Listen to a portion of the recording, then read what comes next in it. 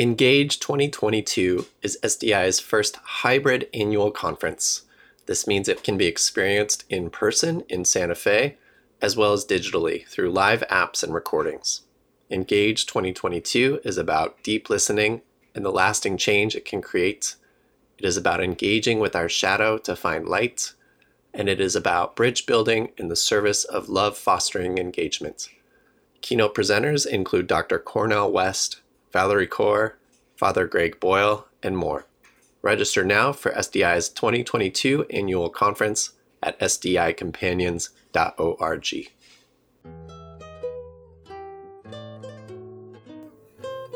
Welcome to this episode of SDI Encounters, a podcast on spiritual direction and spiritual companionship. I'm Matt Whitney. Thank you for listening. Learn more about our work and the work of spiritual direction and spiritual companionship on our website, sdicompanions.org. This episode is part of a series in which we are in conversation with the authors, artists, and poets who contribute to Presence Journal, our flagship publication on spiritual direction and companionship, published both in print and on our website in March, June, September, and December. Presence Journal represents the latest thinking, reflection, and commentary on the modalities of spiritual direction and companionship, exploring and cultivating the practices of deep listening and spiritual presence across all faith traditions and orientations. The video for this conversation is available to SDI members on our website as part of the online web version of Presence Journal. It is available to read on our website, sdicompanions.org. Presence Journal is a resource for SDI members. SDI membership supports our work in advocacy for spiritual direction and spiritual companionship, which also includes deep discounts on all our educational offerings and a custom public profile on our Find a Spiritual Director or Companion Guide. Learn more about SDI membership and become a member today at sdicompanions.org. Reverend Dr. Christine B. Vogel is a minister in the Presbyterian Church USA. She earned her MDiv at McCormick Theological Seminary in Chicago and her DMin at Columbia Theological Seminary in Decatur, Georgia. She's served churches in the Chicago area and Santa Fe, New Mexico. All right. Christine, it's good to be with you. Thank you for sharing your time this morning with me. I'm pleased to do so. Yeah, and with our Presence readers and the SDI community. My first question for you is, how would you describe your main motivation for writing this article for Presence Journal? Well, it's an interesting path. I wrote it when I was taking a course at McCormick Seminary in spirituality. And I really was using it, and I don't think I realized what I was doing, but it helped me process our son's death because I didn't know any other way to really do it. I'm a minister. I'm an ordained minister, but I don't really think about it. But that was what gave me the impetus to write it. And then when I looked at it about a year ago, I thought, I ought to try to see if I can publish this. And that's how it sort of evolved. Yeah. It makes me think that writing is a really important part of your own spiritual practice. Always has been. In the article, you share a little journal entry that you wrote. I mean, this was such a very good one. Yeah. Mm-hmm. I've always been a writer. Yeah. And, your topic is grief and the loss of your son. And so, of course, this question is going to be a little bit fraught or maybe even trite. But was there any particular difficulty or challenge that you had in regards to writing this article?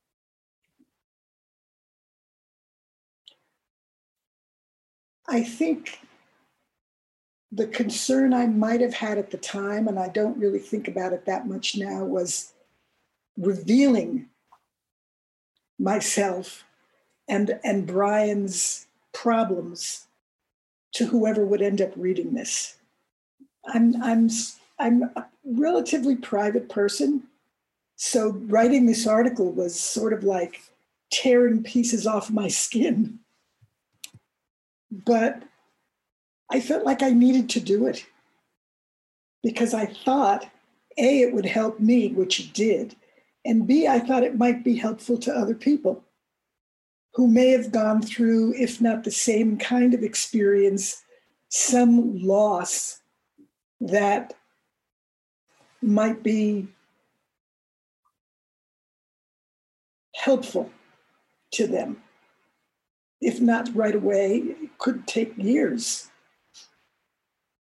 So I don't know if that's a complete enough answer for you, but that's where I come from. It is, and thank you for sharing it. And it also, I mean, it is kind of the answer to most of my follow-up questions, which are in regards to what you've learned in writing the article and what you hope a takeaway is for people who read it. And what I've heard from you is maybe it's just sharing grief, mm-hmm.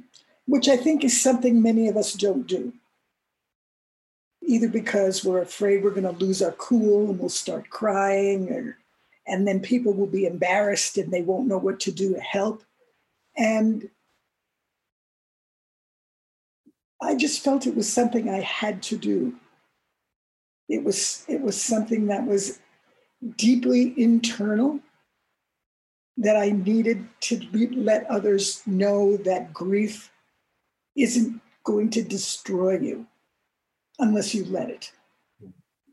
And my sense was I could not let that happen to me or to my husband or to our daughter or to all my relationships, because I thought if I could show people, and I don't think I was doing this consciously, that one can get through these awful moments and survive and maybe even be in better condition than you were before.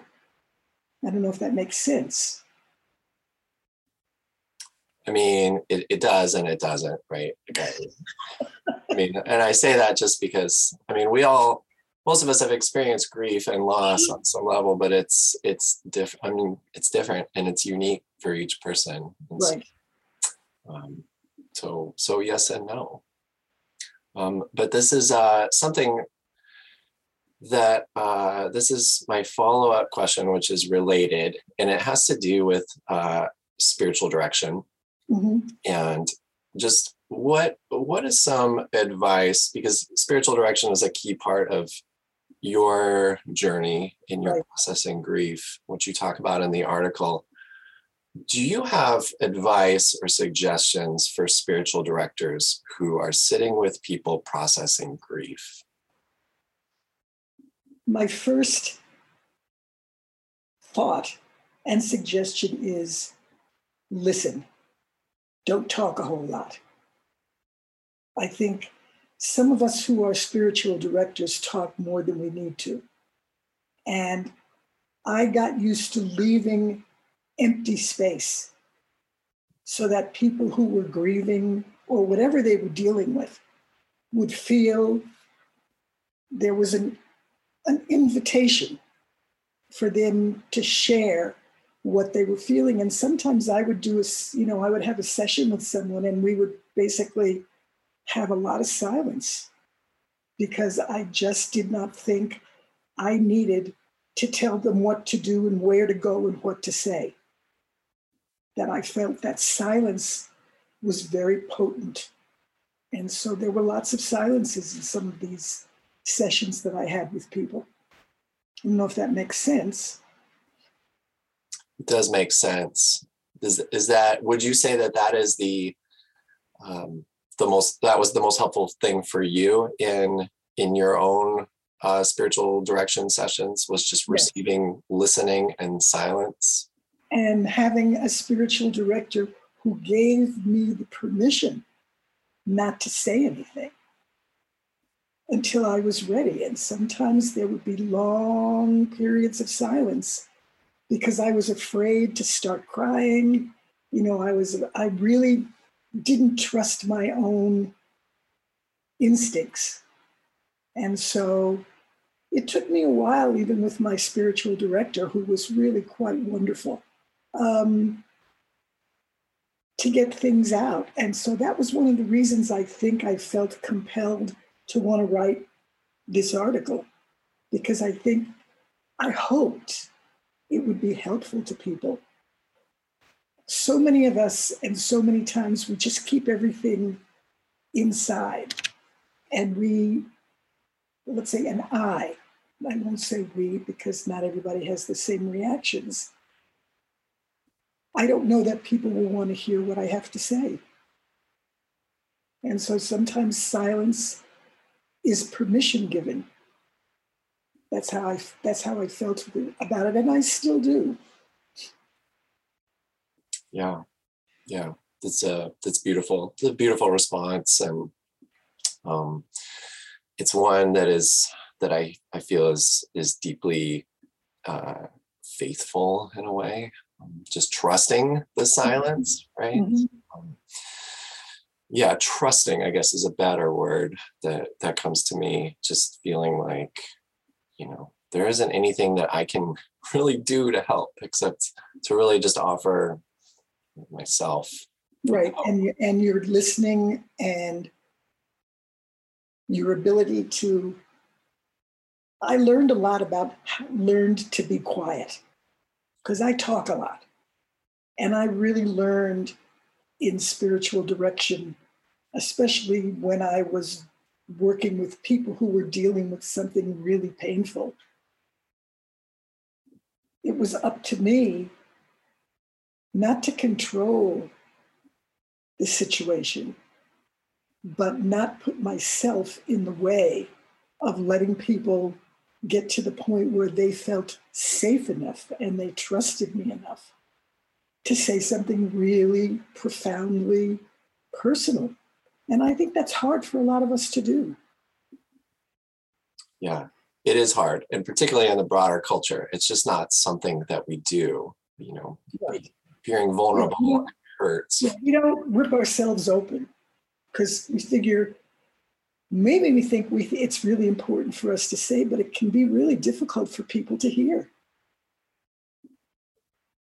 Yeah, which is the gift. One of the gifts of spiritual direction is bearing that difficulty. Yeah. Wow.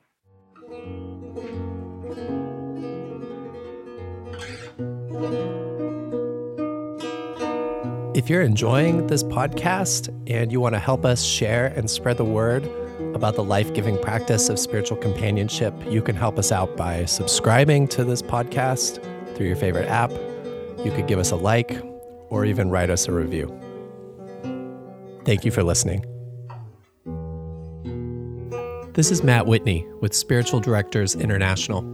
Thanks again for listening. Your time and your presence here are deeply appreciated.